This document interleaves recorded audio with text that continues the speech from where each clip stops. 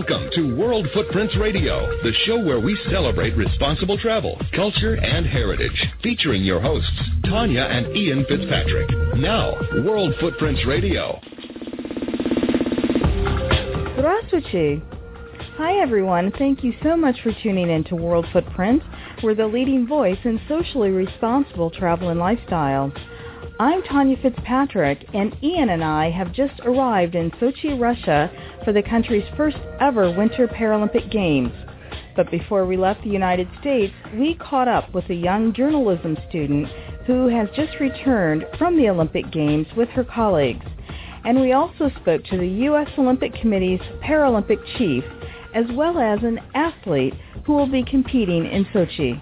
Thanks, dear. Sochi, Russia just celebrated a successful 22nd Winter Olympic Games, but today the city commences Russia's first ever Paralympic Winter Games. Before leaving for Sochi, we sat down with a student journalist who had just returned from the Olympics to get some insights into what we could expect. The fanfare and excitement is far from over. I was impressed by the state of everything. I mean, the venues within Olympic Park were just great. The train was great. You could tell that they had just recently redone that, and that goes from Olympic Park all the way up to Sochi and a couple of towns in between. But I was impressed by the state of everything. The Paralympic Games is a major international multi-sport event involving athletes with a range of physical disabilities.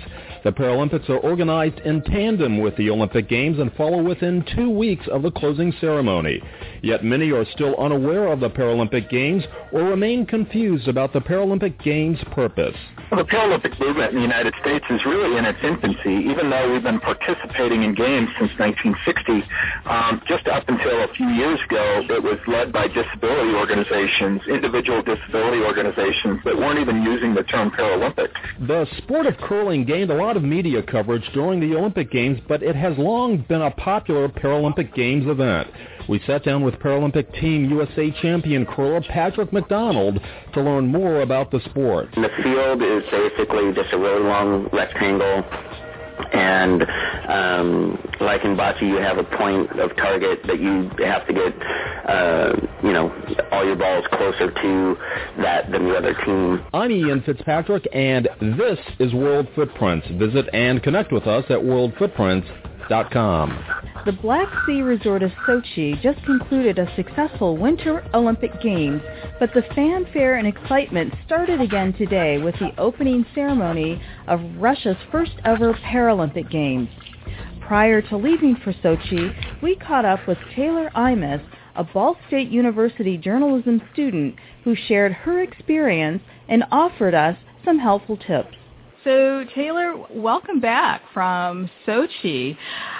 That had to have been exciting for you.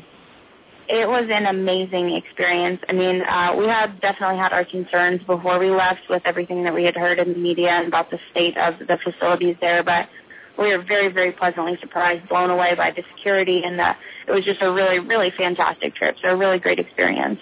So what took you to Sochi in the first place? I went with my university. My university has a program called BSU at the Games, and it takes a group of journalism students to the Olympics to act as a freelance news agency and cover the Games. So I went with a group of about 28 other students over for 10 days to cover the first half of the Olympic Games. And your university mean Ball State? Yes, Ball State University in Muncie, Indiana. Okay. So, a lot of people had not heard about Sochi until the IOC awarded the city the games for this year. Had you heard about Sochi prior to the Olympics launching there? I had heard when it was initially in the talks that was where the IOC was going to have it. I had heard because that was Maria Sharapova's hometown. Mm-hmm. I was a little bit more familiar with that, and I knew that she was a big advocate for having it there. So I was not familiar with where it was in Russia, but I had heard the name, especially with all of the prep work that we did for BSU at the Games. I was familiar with it, but I could never have identified it on a map. Okay. Had you been to Russia before? Was that your first time? It was my first time. And what expectations did you have? I mean, obviously there was a lot in the news prior to the Games about security concerns, but did you hear any other things that either excited you or gave you pause? I personally had I'm an avid dog lover, so when I heard the news about the stray dogs in Sochi, and especially the measures that were being taken to remove them from the city, that was really, really hard for me, and I was concerned about my ability to perform and report in these conditions, but it ended up really not being quite as bad. When the news had portrayed the dogs as actually being very aggressive and very violent, and the truth of the matter is they were pets that had to have been abandoned when their families were forced out for construction. So they were very friendly, so that made it a little bit better. And since the extermination, I guess for lack of a better word, has stopped, that made me feel a little bit better. But as far as accommodations as well, we had heard obviously that things weren't ready, that there was trash everywhere. And from what we saw, from what they had put up barriers for some of the areas that weren't done. But from what I had seen, I was impressed by the state of everything. The venues within Olympic Park were just great. The train was great. You could tell that they had just recently redone that, and that goes from Olympic Park all the way up to Sochi and a couple of towns in between. But I was impressed by the state of everything. All things considered.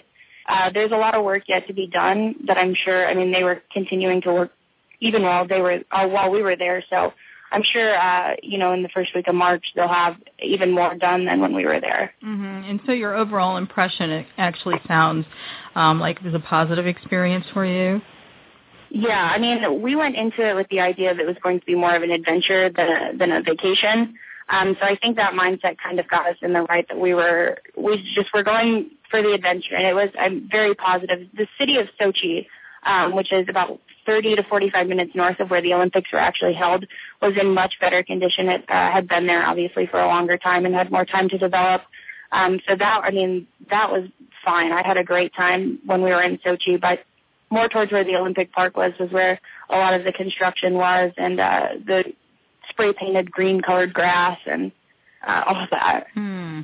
You raised an interesting point earlier when you mentioned or talked about a lot of the displacement that took place in Sochi because of the construction. One would think that would foster a little bit of resentment from the local community. Did you feel any of that from locals? To be honest, we felt the exact opposite. As Americans going over there, we expected a sort of just discontent for us anyway, but people were, they were so excited to talk about the city, so excited to tell you where you could eat or where places were to go shopping.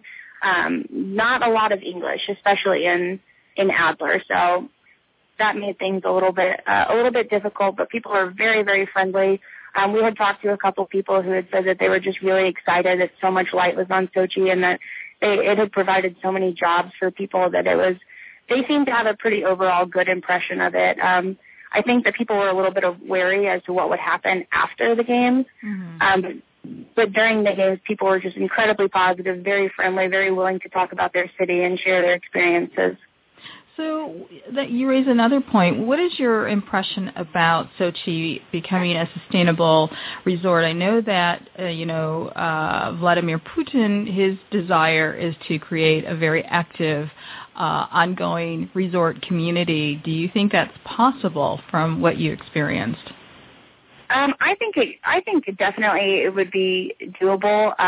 Getting there was really not as bad. We flew into Moscow, and about a 2.5-hour flight maybe from Moscow to Sochi, if that. And the airport there in Sochi is great, and where we stayed was about 20 minutes from the airport. So getting there is really not a concern. I think that they do, like I said earlier, have some developmental issues that they need to work out as far as the hotels and really finalizing all of the stuff that they weren't able to get done before.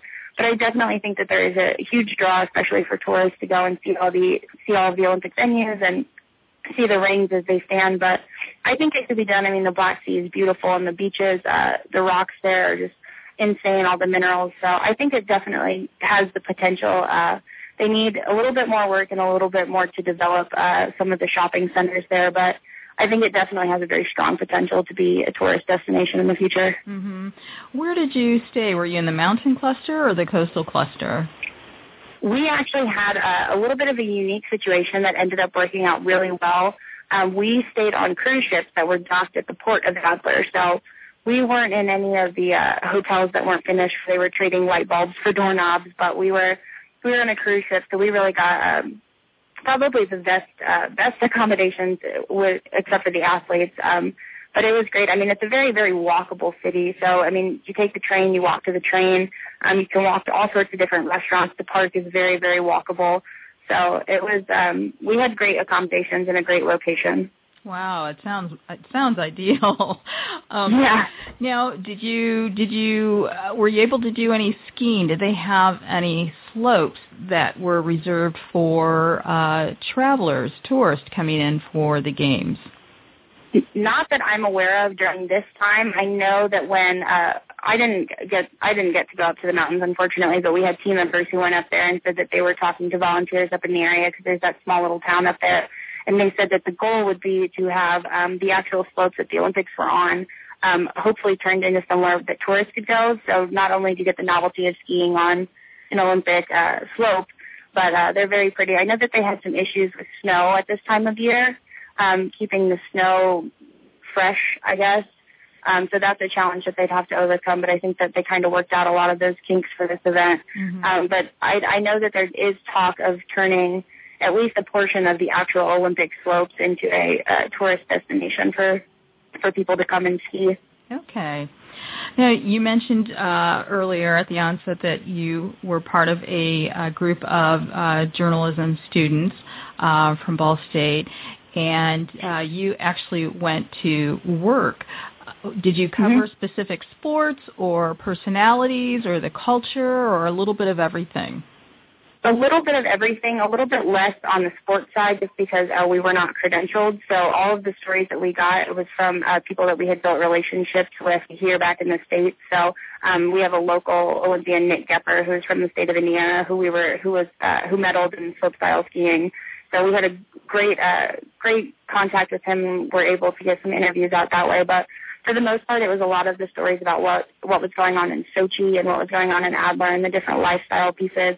Interviewed a lot of people. One of my favorite stories that actually came out was a lot of people don't realize this, but Sochi has an incredibly popular gay scene, actually.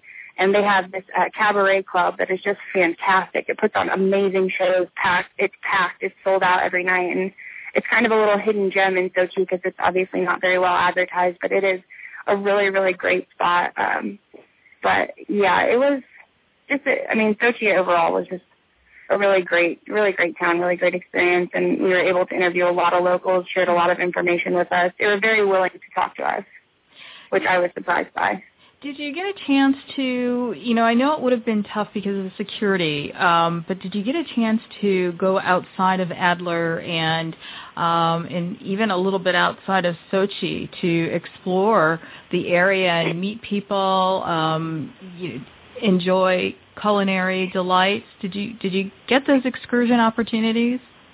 We did. So as I said, obviously the Olympics were south of a town called Adler, and Adler is very small, but there's the city center of Adler, which is where a lot of residential area is. There's actually also a little Ferris wheel in there.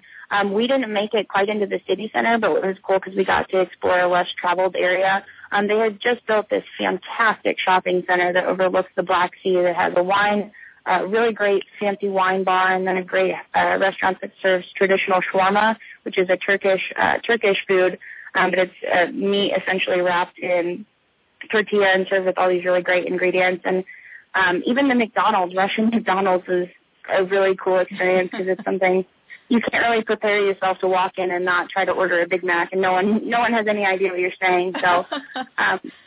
But no, we did. We got to go out. I mean, a lot of the train that you would take from Olympic Park to Sochi stops in a couple little towns called, one in particular is called Kostas, and they have really, really great beaches, and their train station actually has an awesome Italian restaurant, so you can hop off the train, grab some food at the Italian restaurant, and then walk across the street and spend some time on the beach. A lot of people packed picnics and hung out on the beach all day. There are great stops along the way between Adler and Sochi, too, just little towns that have little hidden gems.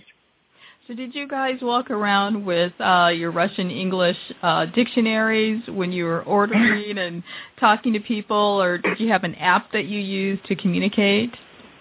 Well, we actually had 2 Russian-speaking students go with us, but we obviously didn't get to be with them the entire time. So there was a day that we went into Sochi and we were looking for a little restaurant that our friends had told us about that served really great dumplings. Got painfully lost in the city because we were holding the map upside down, and ended up at this really, really great little cafe. Our server, bless her heart, spoke absolutely no English, but was just so infatuated with us. Was so sweet, and we're obviously very clearly not Russian speaking, so she pointed to borscht at the menu and said, "I think what you want," and we're like, "No, we'll try something." So we just pointed at something, and she brought it out, and it was so good. I could never tell you the name of that restaurant because we just stumbled upon it, but I mean, people there are really, really kind, especially to the tourists, which I learned a little bit of Russian. I learned what I thought would be enough to get me by. I learned questions, but I couldn't understand the answers. But if you try to speak the language, people are if you kind of know what you're saying and smile, that's what I always did. And they were just like, "Oh, okay, we know what you're trying to say." But I would recommend trying to learn a little bit. We learned thank you. I mean, obviously thank you is huge. Hello, and then how much does it cost for the big three that we really tried to learn. But I did have a Russian translator phone app on my phone, which I probably should have used a little bit more. I went into it thinking I was going to be much more cultured in the language than I was. It was a little bit of a shock at first, but even the people who couldn't understand what we were saying still did everything in their power to help us. So. Well, I mean, it sounds like you uncovered a lot of hidden treasures, and, this was an incredible and possibly transformative experience for you. Was that your first time abroad? Yes, I had been to places like Mexico and then in the Caribbean here, but I'd never been overseas before. We actually had a layover in Amsterdam, which was good because it kind of prepped us for what we were going to see. English speaking, obviously, more so. So it was kind of a nice segue into it. But we spent some time in Moscow as well, and it was just incredible. I mean, we had heard very negative perceptions about what the locals would be like there and with security and everything like that, and I was very pleasantly surprised. We had parents on the trip who thought about pulling their kids from actually going, and we're really glad that no one did that because it ended up being just a really tremendous experience. And I credit a lot of that to the location. Mm-hmm. Well, I'm glad that you, the group, everyone really has returned safely. And what is your most memorable experience from the trip? Well, one thing that really personally struck me, like I kind of mentioned earlier, we had known Nick Gepper, so we went to the medalling ceremony in Olympic Park, and we watched the sunset over the Black Sea, which is just amazing. They have some amazing sunrises and sunsets there. But we were standing at the medalling ceremony, and it was the United States sweep, so all three places were won by Americans, and they played the national anthem, and a friend of mine put me on his shoulders, and I got to sing and hold the flag, and it's a very humbling experience when you're surrounded by people who have no idea what you're saying, and that's like something that you've learned for as long as you can remember, and you're singing. It's just the pride that you feel is something that you'd never really expect. So that was a really cool experience. The very tall Russian man leaned over to me and said, Americans aren't such good singers. I'm sorry. I was like, "This is a hard song. It's a hard song to sing." You should have told him most entertainers who sing during the Super Bowl and other big games don't sing. So yeah, he was very friendly, very, very tall. So when I got put on the shoulders, he kind of chuckled, and he held the American flag for a little bit while I got up there, and he was really great. I mean, that was kind of the impression that we got from everybody is everybody was just so excited for how their city was being represented. All they really wanted to do was talk and share that experience. So I can't imagine anything different for the Paralympics or really in the future. I mean, the city, I'm with all things considered, as far as the locals being relocated for construction, I think that they're all very, very proud of what their city was able to accomplish, and I think they would really like to see it turn into that tourist attraction. Mm-hmm. Would you return to Sochi again?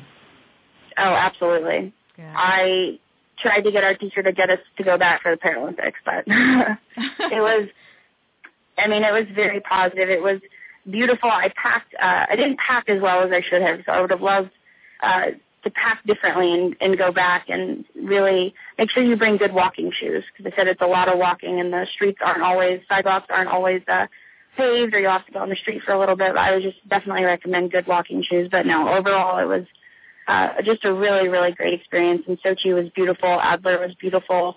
The Olympic Park is just breathtaking. It's something that you really have to see to really understand the scope of it. And hopefully they'll have the amusement park in Olympic Village or in Olympic Park wasn't done when we were there, but I was really hoping to ride some Russian roller coasters. Oh, my.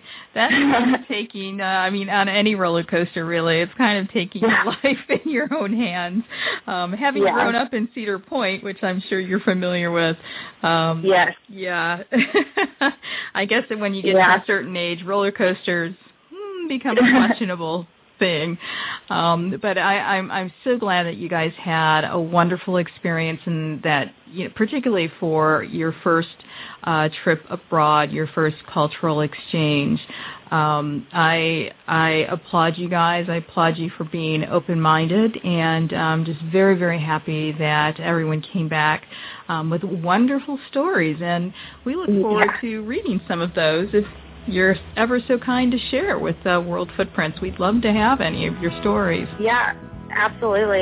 You can also go online and check out all of the stories that we were able to produce at bsuatthegames.com. But I definitely think that anyone going there is just going to have a fabulous time. And all I would say is don't let the media or anything you hear in the news deter you, because it was just a fantastic experience. Oh, wonderful.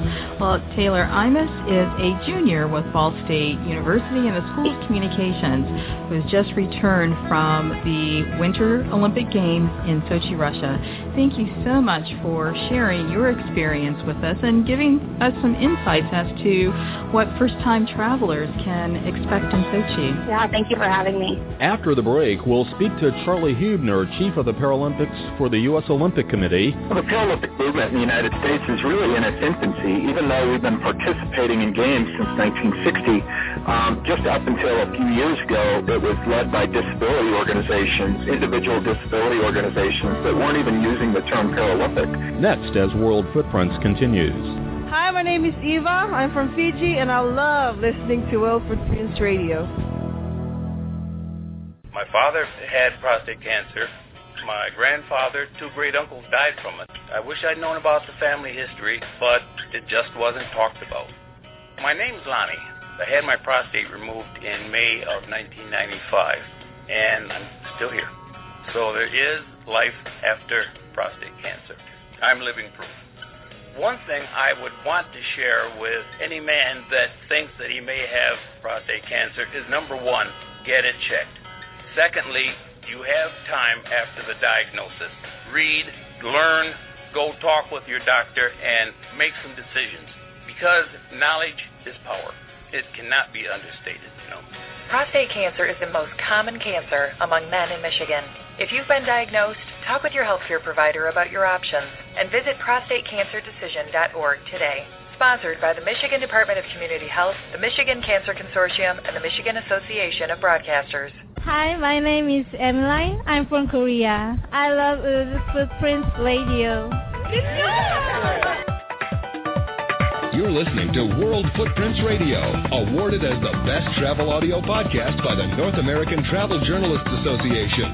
Here's Tanya and Ian Fitzpatrick. Welcome back to World Footprints. I'm Tanya Fitzpatrick. There's a lot of excitement surrounding the athletes and events. With the Sochi Paralympic Games opening, Charlie Hubner is Chief of the Paralympics for the U.S. Olympic Committee. He serves as the Senior Manager of Paralympic programs across all USOC divisions. So as you can imagine, he is a very busy man, but we're very honored that Charlie is taking some time to spend with us. Charlie, welcome to World Footprints. Thank you for having us. Now, the Paralympic Games are meant to showcase an athletes' achievements and abilities and not their disabilities. And so with the increased media attention on the world stage for the Paralympic Games and the positive messaging that the USOC has espoused, we're still surprised to learn that some people still confuse the Paralympics with the Special Olympics. Why do you think that is, and what more can we do to educate people about the Paralympic Games? Well, the Paralympic movement in the United States is really in its infancy, even though we've been participating in games since 1960. Just up until a few years ago, it was led by disability organizations, individual disability organizations that weren't even using the term Paralympic. So we're really focused on developing the Paralympic brand in the United States. Special Olympics has been around since 1968, and they've consistently used the brand name Special Olympics, so obviously it's more well-known. Mm-hmm. But we're very much focused on building the brand in the United States by consistently using Paralympic terminology, getting more of our partners to activate and share great Paralympic stories, and then, a great accomplishment like partnering with NBC to deliver more than 45 to 50 hours of Paralympic coverage at the Sochi Games. So it's a multifaceted strategy to build brand awareness. Mm-hmm. Now, as you mentioned, you touched on the history of the Paralympic Games, and reading through the history is very interesting, having started in 1948 as the International Wheelchair Games, but surprisingly, there was a number of disabled athletes who actually competed in Olympic Games prior to 1948, starting with the German-American gymnast George Iser, who competed in 1904 with a prosthetic leg. And, in 2012, we saw at the London Olympics, we saw another crossover athlete in Oscar Pistorius. Are you seeing a greater trend of crossover athletes between the Olympic Games and Paralympics? Yeah, I think, for any athlete to make the Olympic or Paralympic team, one, you have to have an incredible commitment. Two, you need great coaching. And three, you need incredible talent. As we see the Paralympic movement grow around the world, we're seeing more and more incredible athletes coming to the system, get better coaching, have more funding support, and I think with that, you're going to see more athletes that are physically disabled compete for even Olympic team slots. I was fortunate to be part of 3 athletes' journeys back in 2000, all visually impaired athletes. One of them made the Olympic team. The 2 others came very close. So a lot of it had to do with they were incredible athletes in the first place. We aligned them with some great coaching, which they didn't necessarily have prior to that. And then we also invested more resources in their training, and I think with that, you're going to see more athletes compete for Olympic team slots. Mm-hmm. And you also, there's also a crossover between the summer athletes and winter athletes as well that we've been seeing. Do you expect more of that going forward, too? No, we don't. And the reason being is, again, there's a couple of very unique athletes that are just unbelievable that can do that crossover. But what we're seeing as the Paralympic movement continues to grow, it continues to become intensely competitive. And for an athlete to be successful, and our goal at the U.S. Olympic Committee is to get to the podium, not just get to the games. So for an athlete to be really successful and to get to the podium, because of the incredible competition that's increasing around the world, you're really going to need to focus on one sport. And we're seeing that throughout. No doubt there are a couple of pretty incredible athletes that have the ability, both Olympic and Paralympic, to pursue 2 different paths in the summer and winter games, but I don't think you're going to see that as a trend. It's just so difficult to make an Olympic team and get to the podium in one sport. To try and do it in 2, you have to be a very, very special and talented athlete. Mm-hmm. Now, there's been a new sport added this year, snowboard cross competition. What is this sport? Yeah, it's snowboard. It's kind of like a snowboard downhill race. Really exciting. Great thing about it is we are, as a nation, we are incredibly competitive and hope to reach the podium numerous times in Sochi.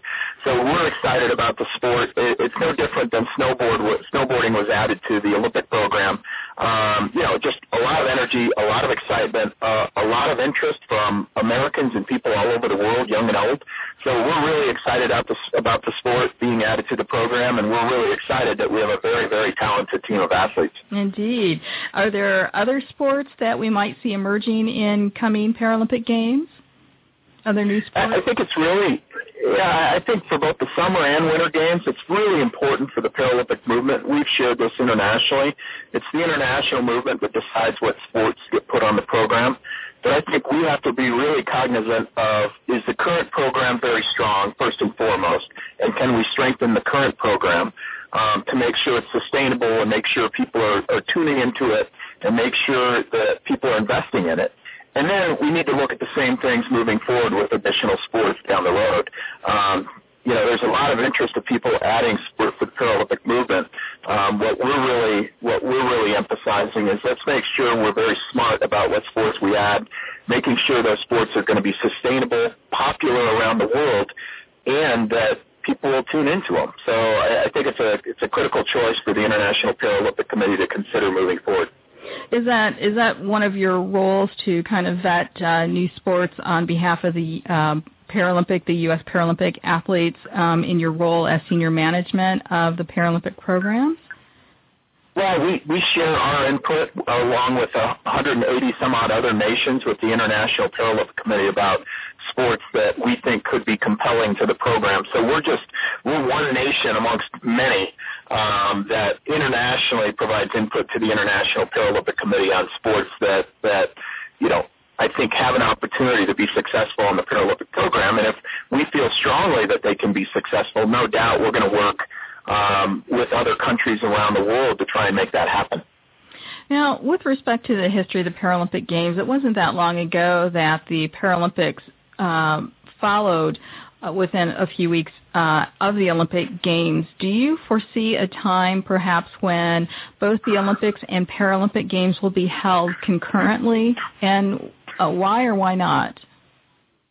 And I don't believe, my personal opinion, in the near future, I don't see that happening. And one of the reasons is the logistics involved in both the Olympics and Paralympics. To add another 4,000 athletes to 10,000 athletes, to add officials, to have the accessibility components integrated into everything that's happening at the Olympic Games. It would be a pretty significant logistical feat for any host nation and any host city to combine the two. I mean, because you're having a pretty significant impact of people and transportation and housing on a potential games.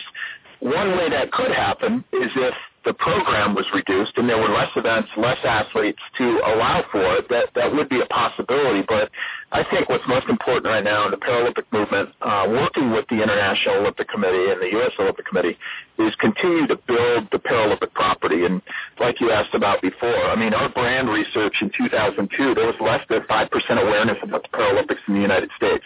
Today we're north of 86%.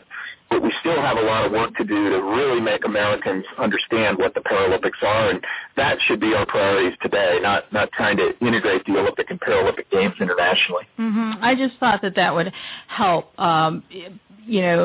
foster a greater understanding of the Paralympic Games if they were held concurrently. There's a 2-week gap between the Olympics and the Paralympics, which, is from a media standpoint, is quite broad. So it was, just a thought that we had. And it's one of the questions that we get a lot when we talk to people about the Paralympic Games, and part of the thing that adds to their misunderstanding of the Games. But I do understand the logistical challenges involved. Well, on your point right there, I mean, I was talking about athletes and officials. You add all the media from around the world that also come.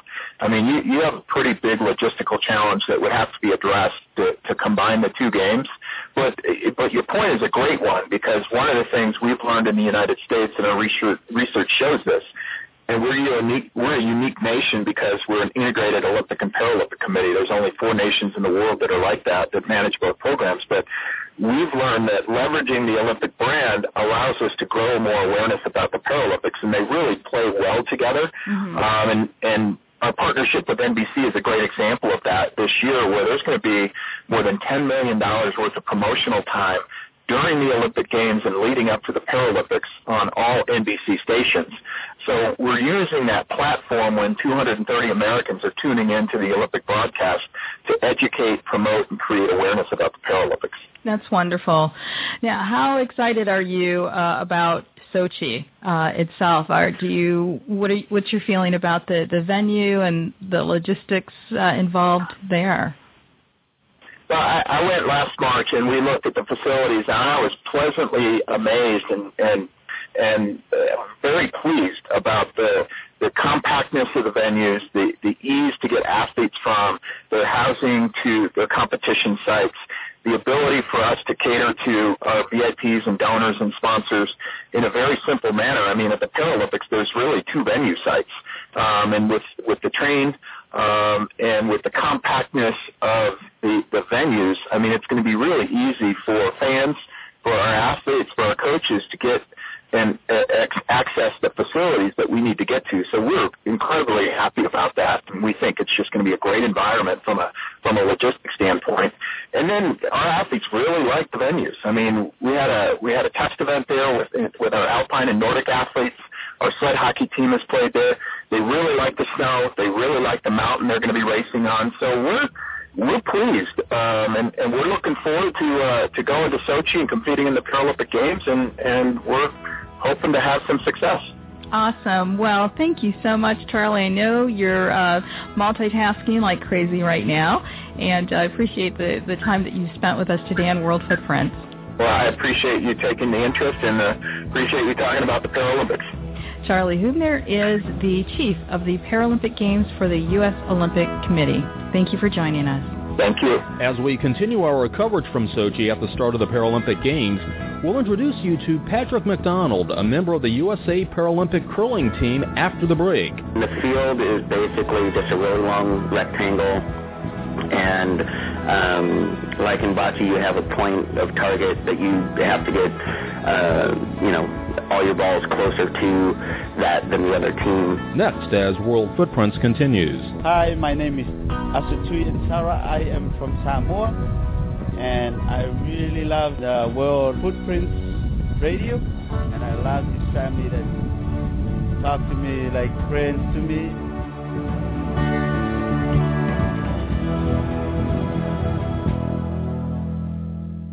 World Footprints Radio is an award-winning broadcast and leader in socially conscious travel. Hosts Tanya and Ian Fitzpatrick bring you entertaining and informative interviews with well-known celebrities, newsmakers, authors, and industry professionals, from environmental leaders like Bobby Kennedy Jr. and David Rockefeller Jr. to conservationists like actress Stephanie Powers and director Ken Burns. Tune in to hear travel journalism at its best. Visit unique places from around the world and stop by the worldfootprints.com website for comprehensive travel information, including special daily travel deals. Did you know that World Footprints has something for everyone? From great radio shows with celebrity guests and the latest travel news and information to dynamic travel deals and more. Make worldfootprints.com your first stop. Also, don't forget to visit the travel marketplace for sales on travel essentials and services. Hi, my name is Jeannie. I am from Fiji. I love listening to World Footprints Radio. And now, more of World Footprints Radio with your hosts, Tanya and Ian Fitzpatrick. Welcome back to World Footprints. I'm Tanya Fitzpatrick. Patrick McDonald grew up playing all kinds of sports and living many fun adventures. He maintained an active lifestyle and eventually sought to put his energy into serving his country. Patrick enlisted in the Army and was stationed in South Korea when on one fateful ride back to base in 1991, his vehicle rolled and caused irreparable physical injury. The road to recovery was very rough, but Patrick channeled his positive energy into rehabilitation, and fast forward to present day, Patrick now holds the world record for the longest golf drive from a wheelchair at 358 yards, and he is once again part of the U.S. Paralympic wheelchair curling team. Patrick, thank you so much for joining us today on World Footprints. Hi, it's my pleasure. And thank you so much for your service to this country. Thank you. Now your story, Patrick, is both heartbreaking but more so inspiring. Take us back to that November 15th, 1991 accident. What happened? Well, we were on our way back from patrol, and we were almost back to camp. I was stationed at Camp Casey in South Korea. We just, the weight of the vehicle, we made a turn, and the weight of the vehicle made the ground give away, which caused the vehicle to roll. An M113, basically it's a small personnel carrier. It's kind of like a Bradley or a small tank with no turret.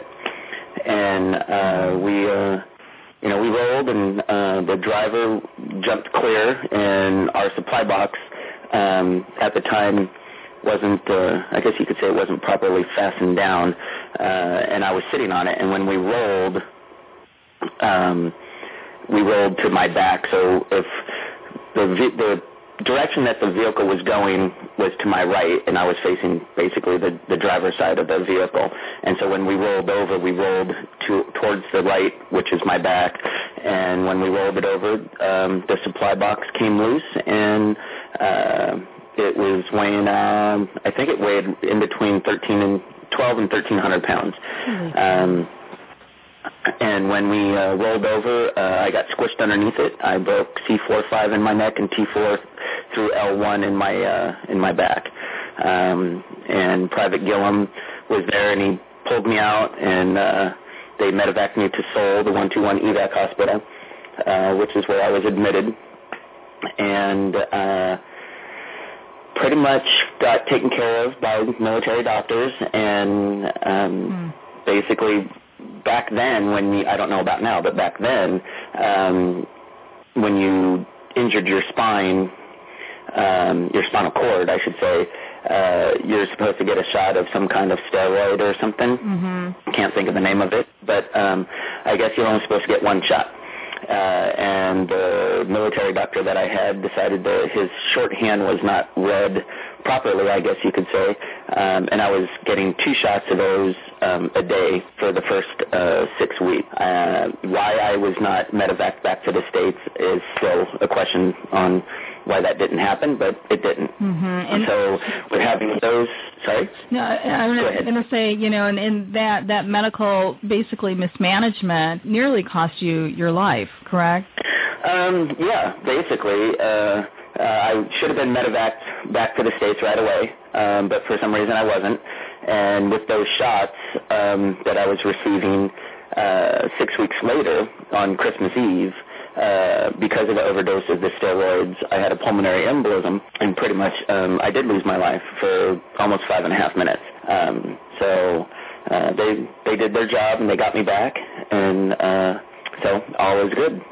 At that point. But you also lost your memory, too, your childhood memory as well. Yeah, that was the major part of being overdosed on the steroids. Well, that didn't cause the memory loss. The flatlining did, and swelling. But, good family and having a positive attitude and stuff.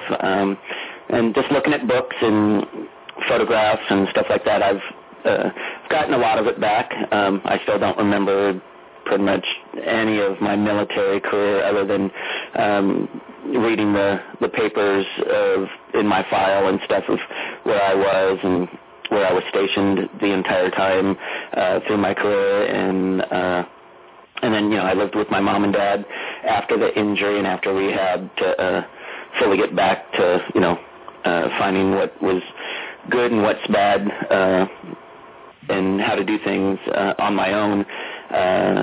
So that helped. And then, close family, helped as well.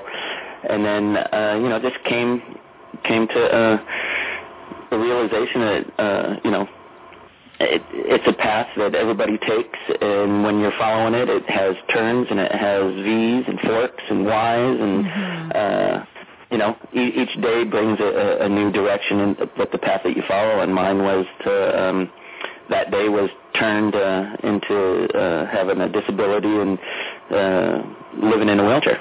Yeah. I was talking to a few people about you before this interview, and I'm just so amazed and inspired just by your positive attitude, and I know anyone listening, your story is very, very inspiring, and it, it occurs to me that people give up having much lesser adversity and challenges. People give up so easily.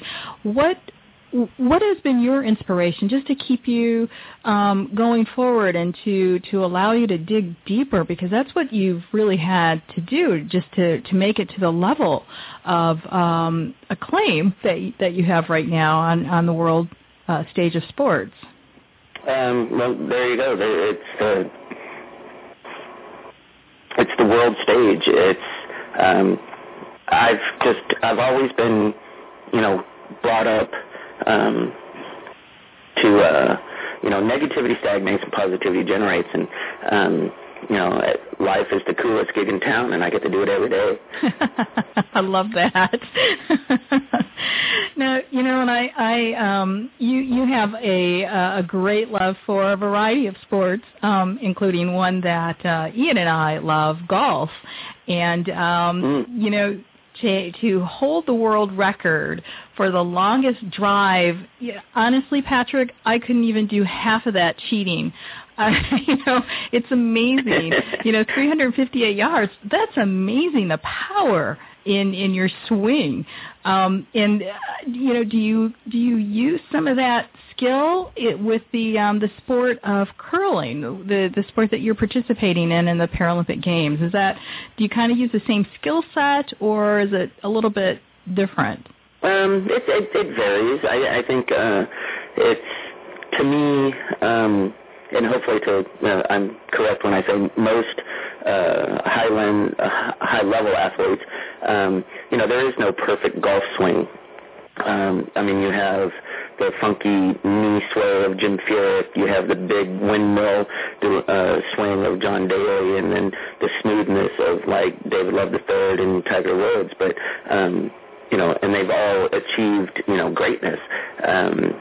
So I had a little bit of adversity and different swing style from them, from being in a seated position, and I worked really hard at it. It's something that I fell in love with, and just wanted to be the best golfer I could, not just necessarily be the best wheelchair golfer. Mm-hmm.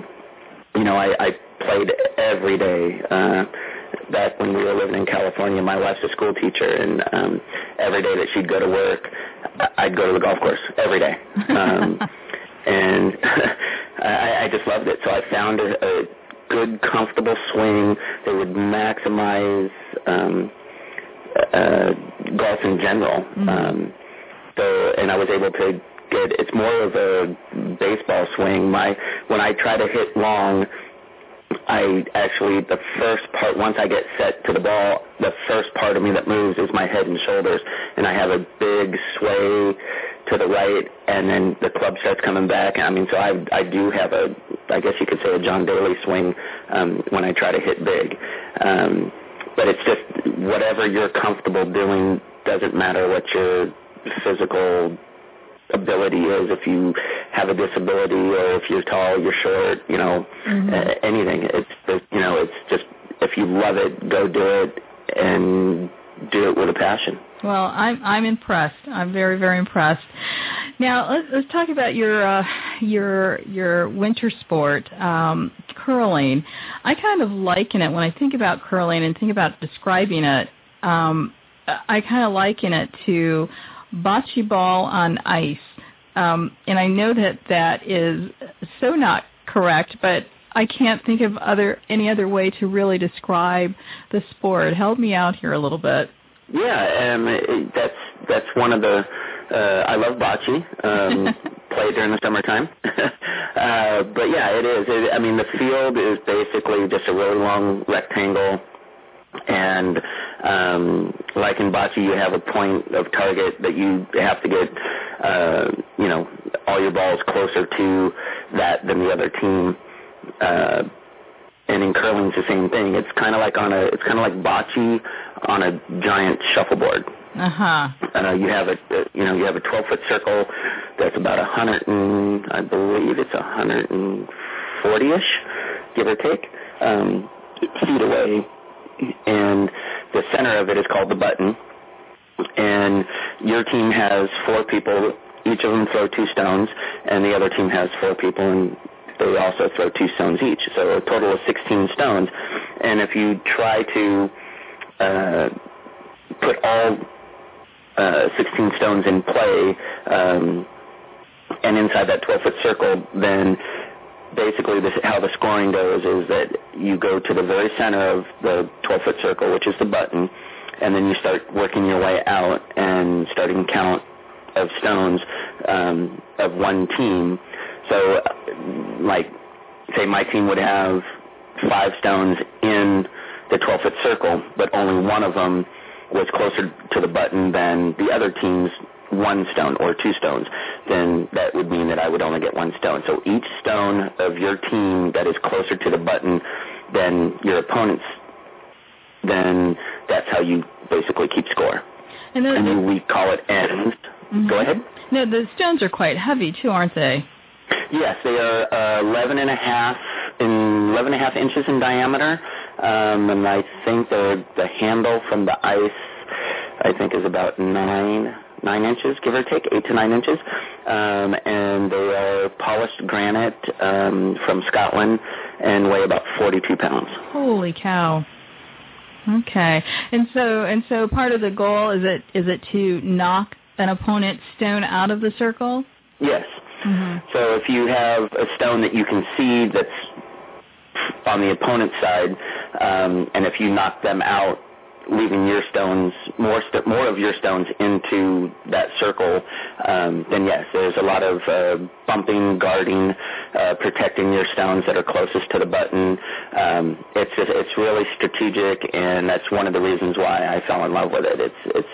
It's bocce meets shuffleboard with the strategic moves of chess. Yep.